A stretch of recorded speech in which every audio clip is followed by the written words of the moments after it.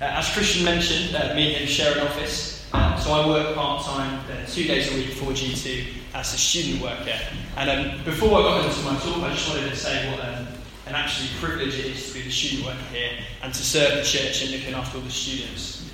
Chances are you probably will serve coffee by a student today. You might be welcomed in by a student. Your kids might have been looked after by students right now. And I've been at a training event the last couple of days where we've been exploring the legacy of student work, looking where we've been and where we're going with students. And there's an absolutely phenomenal legacy here at G2 with our students. And many of you in this room may have gone to Uni of York or York St John in the last 10 years and stayed on. We've got many students in the room, and I think it's absolutely incredible the student ministry we have here and the guys that have really pioneered that. And it's a privilege to be a part of that. Amazing. So, as Christian said, we're continuing our series of Simply Good News. And this is the last one in the series. And we're going to look at the question of life to the full.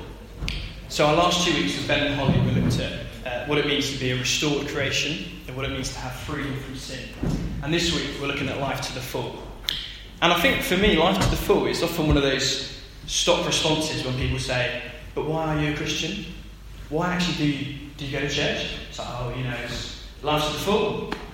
That's what it is. And we never quite fully expand what that means. We never quite go into it. We quote it a lot, we know it well, but we never quite fully expand what life to the full actually is. So I thought, with my research in this, I'd ask G2 what life to the full is. So I've got some anonymous responses. I messaged around a bunch of people across G2 and said, how would you define life to the full? So we're going to hear a few of those answers now. I won't name names and I won't choose favourites, I promise. So the first response was, life to the full is taking every opportunity that comes your way and seeing God opportunities in all areas of your life. Life to the full is being and feeling fully present. Life to the full is knowing God completely and being fully known by each other. Life to the full is living beyond the natural with God's supernatural spirit moving through us in the everyday. Life to the full is doing the things you want to and not just letting the days go by. And so I tell you that I have got a favourite there. My favourite is life to the full is knowing God completely and being fully known to each other. And as I read that list out, you probably wouldn't have thought that would be my favourite one. You probably would have thought life to the full is more of an adventure. When we picture life to the full, it's excitement, it's energy, it's do, it's go, excitement. And one of the quotes I found on life to the full was by a guy called Louis Tomlinson. Most commonly known by the old people in the room as being from One Direction. So I'm not sure if you expected theology in One Direction when you came here, but that's what we're going to go for. So Louis Tomlinson said that life to the full is about living life for the moment because everything else is uncertain. And apparently, if you want to live life for the moment, you've got to go and make cheesy pop songs. So that's not quite how I'd live at the moment, but that works for Louis, which is great. And life to the full is very hard to understand in our culture because this word of fullness and of living life to the full completely contradicts our culture, which is all about more. It's all about doing more things, having more of stuff. And for me, church, this plays out in it's kind of a personal issue. So I'm going to get a bit vulnerable, a bit real with you. I've got a bit of an addiction to shreddies. So I love shreddies. I actually brought some with me today in case I got a bit hungry. So if I decide I want some shreddies, I can get a bit peckish, pop them out any time. And for me with shreddies, it's not just one more bowl of shreddies, it's one more box of shreddies. I love much food. And I like eating shreddies dry. I'm that guy. For me, shreddies is I just have to have one more. I have to have more. They're so tasty. They're so good. If you've never tried shreddies, you never try them. They're knitted by Nanas, is the advertising campaign. So you know they're good. They've been invested in by Joyce and Betty and all those. But shreddies may not be just one more for you. You're just one more. Maybe one more scroll for Instagram. Maybe one more chocolate bar. One more jumper that you don't really need. It could even be one more late night angry tweet, like my friend Donald here. CNN is so embarrassed. Look at him. 3:03 a.m. That's what he's tweeting. And he keeps on going. Donald keeps on tweeting more and more late at night, offending more people. And we see this so much in our culture. We see it with Netflix. For those who don't have Netflix, when you finish an episode, it automatically starts doing the next episode because it knows you're not full. It knows that you want more. It knows that you need to watch more to enjoy yourself more. And then when you finish the series, He suggests other series you might like. You can never complete it. You can never finish Netflix. You never get full on it. You've always got to have more. Or maybe it's a bigger issue for you. Maybe it's wanting a better car, a better job, a bigger house, a promotion, something like that. And this idea of more comes out of this culture that we have, which is built on these lives of comparison and these lives of seeing that more is better. We see in adverts and billboards all the time that we miss out on things, that we're missing out on a drink that we could drink, a place that we could go to, a film that we should see. If we don't see it, we're missing out. You've got to do more. You've got to go see this, go see that, in order to feel better about your life. And this is something that Jesus confronts in confronting his culture in John 10, which is a passage that has complete relevance for us in understanding this tension between more and full and exposing some of the lies of his culture. So it's going to pop up on the screen now. I'm just going to read it out for us. Jesus said again, "Very truly I tell you, I am the gate for the sheep. All who have come before me are thieves and robbers, but the sheep have not listened to them. I am the gate. Whoever enters through me will be saved. They will come in and go out and find pasture. The thief," so this thief, when we think about this passage, just to clarify, he's the devil. So often as Christians, when we read this Bible, we think the thief is the devil. The thief here is the false teachers and the Pharisees, who Jesus is actually talking to as he gives his teaching. So Jesus is looking at these guys face to face, who are like the religious leaders of the day, and saying, "You thieves." So it'd be like if I went to Christian and said, "You're a thief. You come to rob, kill and destroy." So it's quite bold.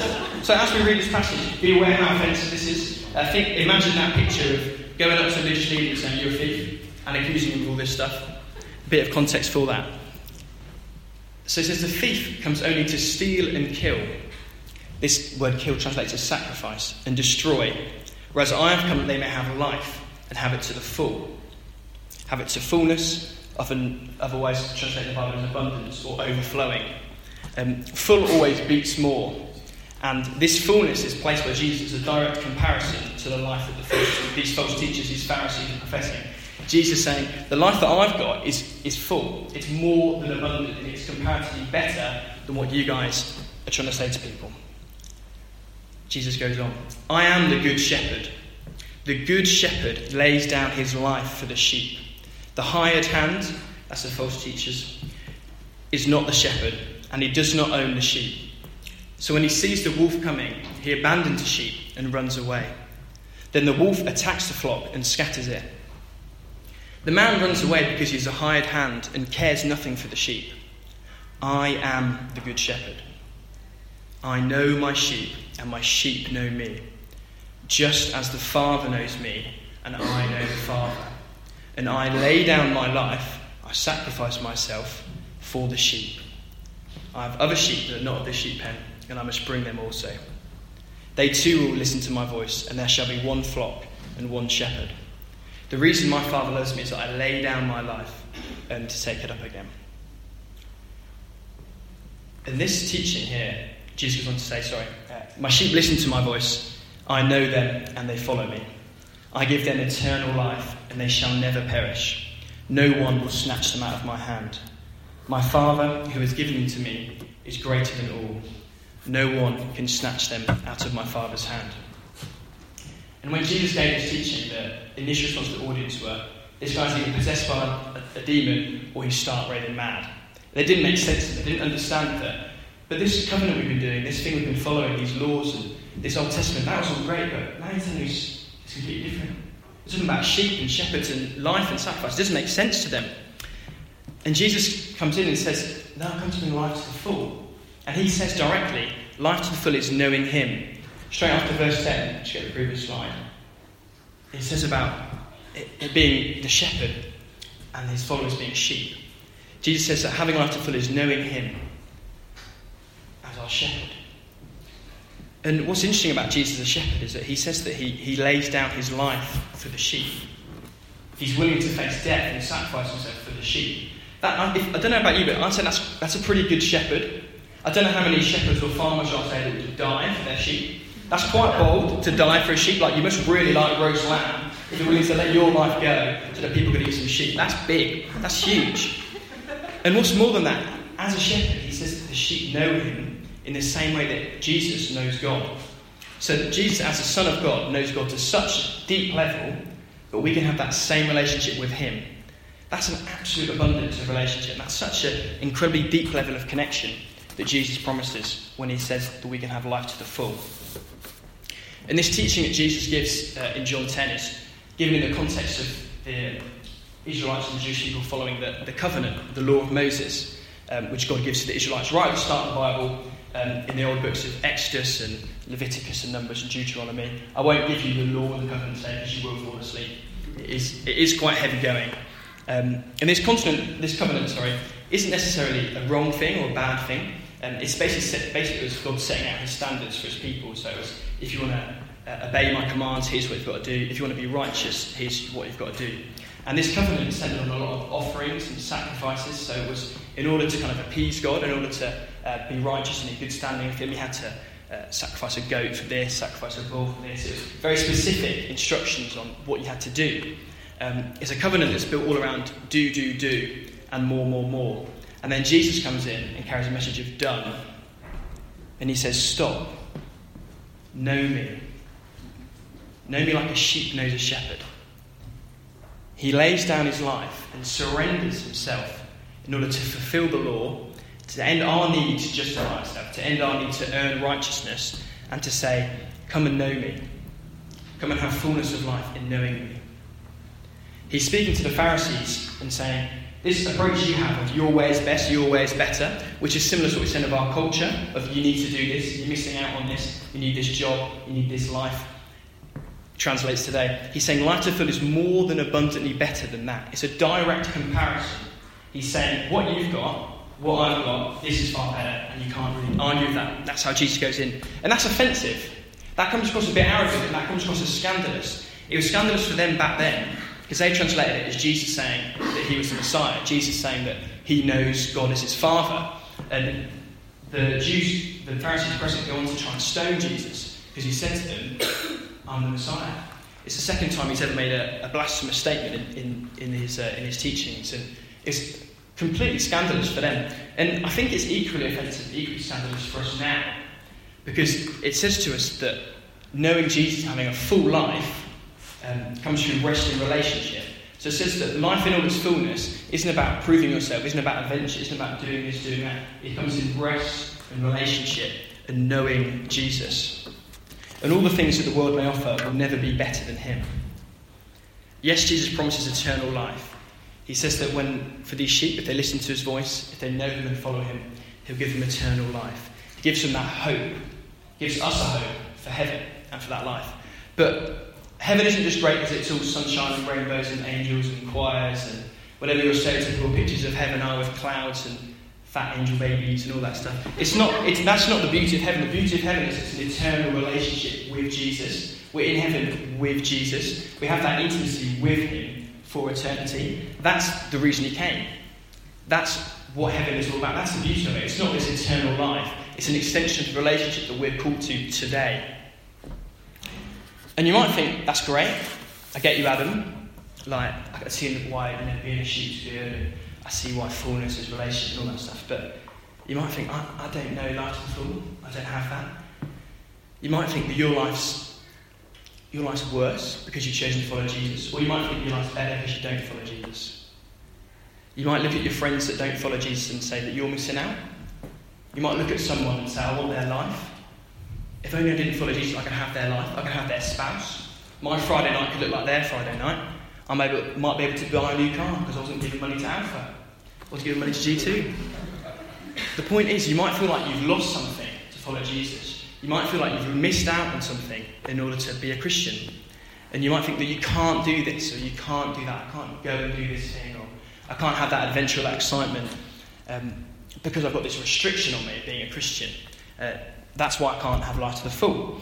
But Jesus says instead that instead of doing things and trying to know things, he instead calls us to a life where we are known and loved beyond our understanding and beyond our knowledge. Life to full isn't a situation where we take blind happiness 24/7. We don't naively think that life's great all the time, life's an adventure all the time. It's not all rosy in the garden. It's not like Louis Tomlinson and One Direction's here. It's not living for the moment all the time, full on adrenaline excitement. Because life's not like that.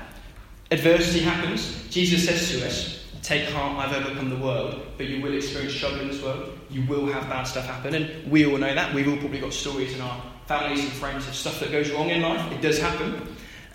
We're trapped in this tension between life to the full as a stereotyped adventure, but the guaranteed adversity of the world. And how do we temper that? How do we work it out? It's so frustrating trying to reconcile the tension between adventure and adversity. But Jesus says that contentment is in him. Jesus says that you can face all trials in all circumstances and find your strength and your peace in him. And life to the full is all about having a knowledge of relationship before you do things. Before you go on your adventures, before you go through adversity, know Jesus.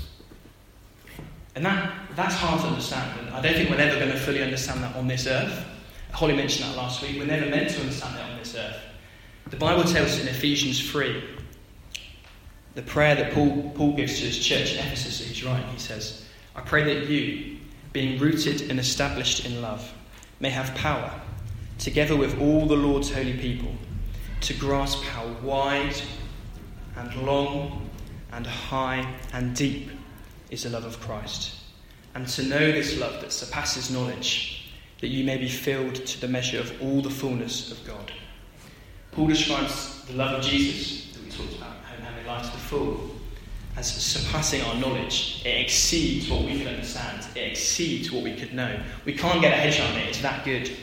There's another translation of the Bible where Paul's prayer is said like this: I pray that you may really come to know, practically and through experiencing it for yourselves, the love of Christ, which far surpasses your mere knowledge. And I pray that you may be filled through all of your being with all the fullness of God, and you may have the richest measure of his divine presence, and become a body entirely filled and flooded with God himself. That's what fullness is in the Bible. That's what fullness is in relationship with God.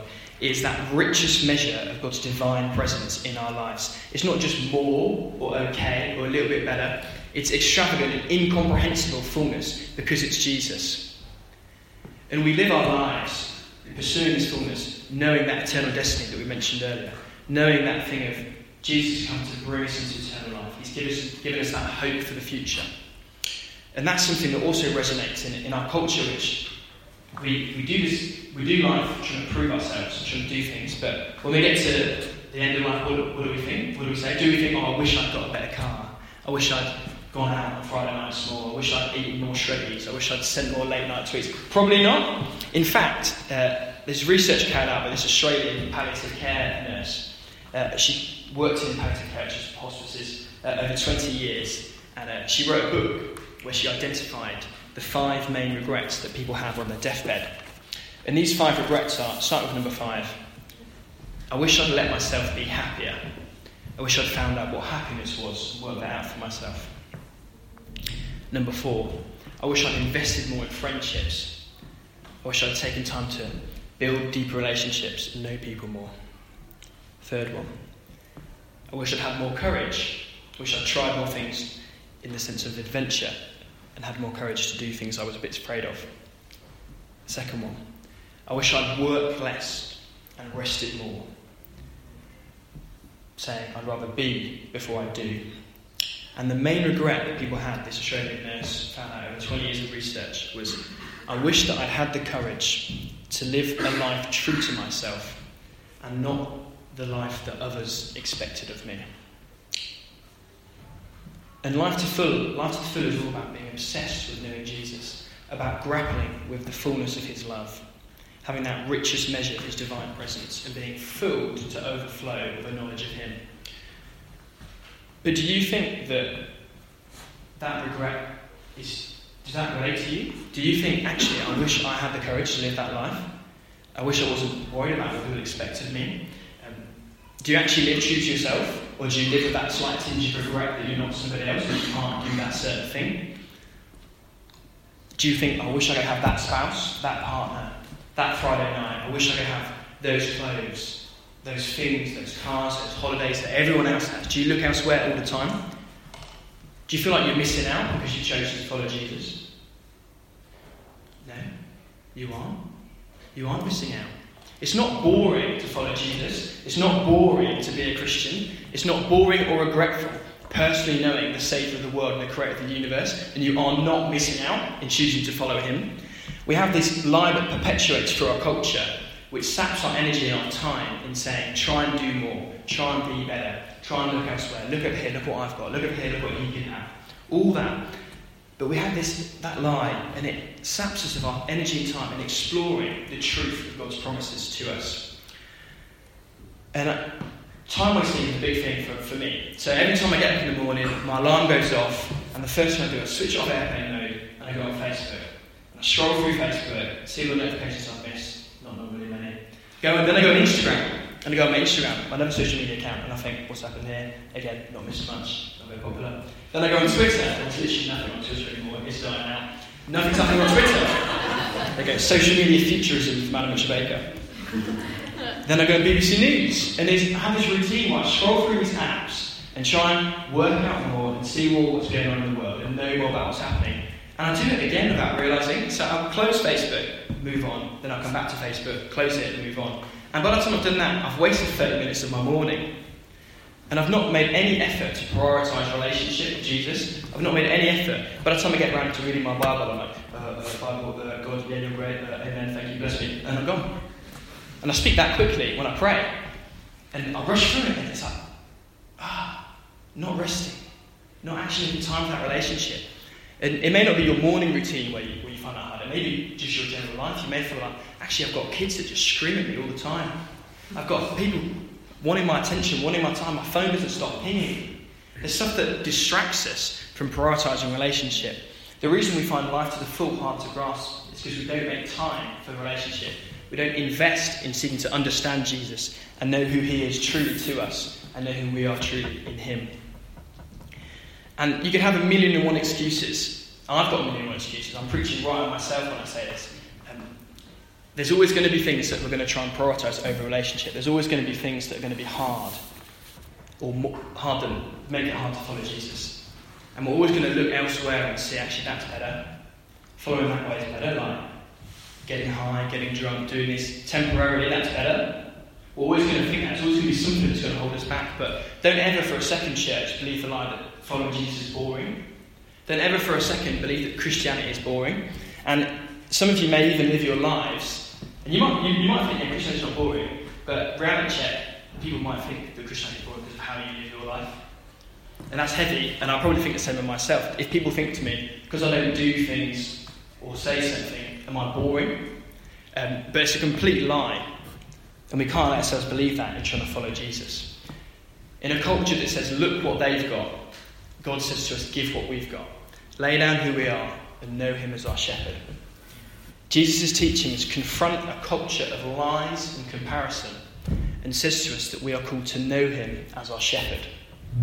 And those keys to freedom from being better, from doing more, from a dissatisfying life, as Christians, I believe that we have the inside story. In the book of Philippians it says, I've learned in whatever situation I am to be content. I know how to be brought low and I know how to abound.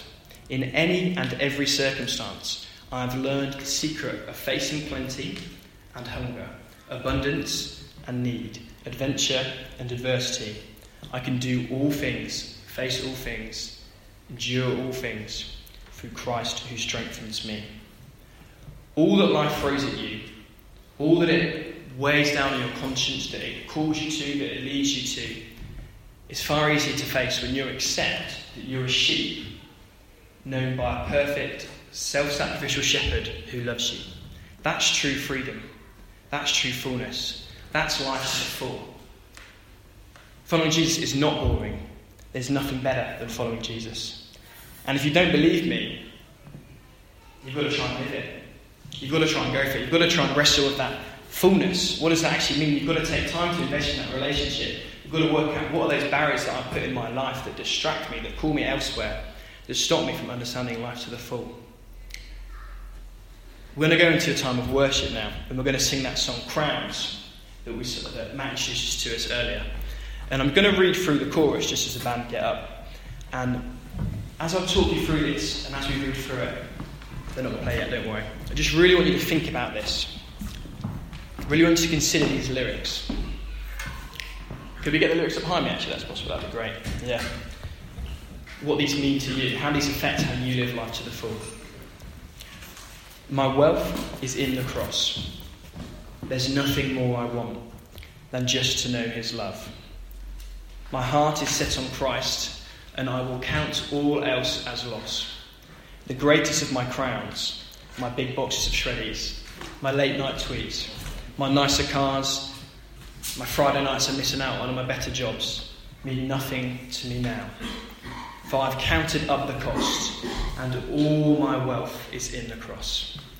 All my wealth is in knowing Jesus and having a proper, freeing and fulfilling relationship with him. Take time to consider this as we worship God together now and as you head home from church today. And do you genuinely believe that this life of fullness, knowing Jesus, is better than the things it's cost you? Do you genuinely believe that fullness eclipses more? Do you genuinely accept that you're a sheep, but you're known by a perfect and loving shepherd? And if you do accept that, are you ready to actually live like it?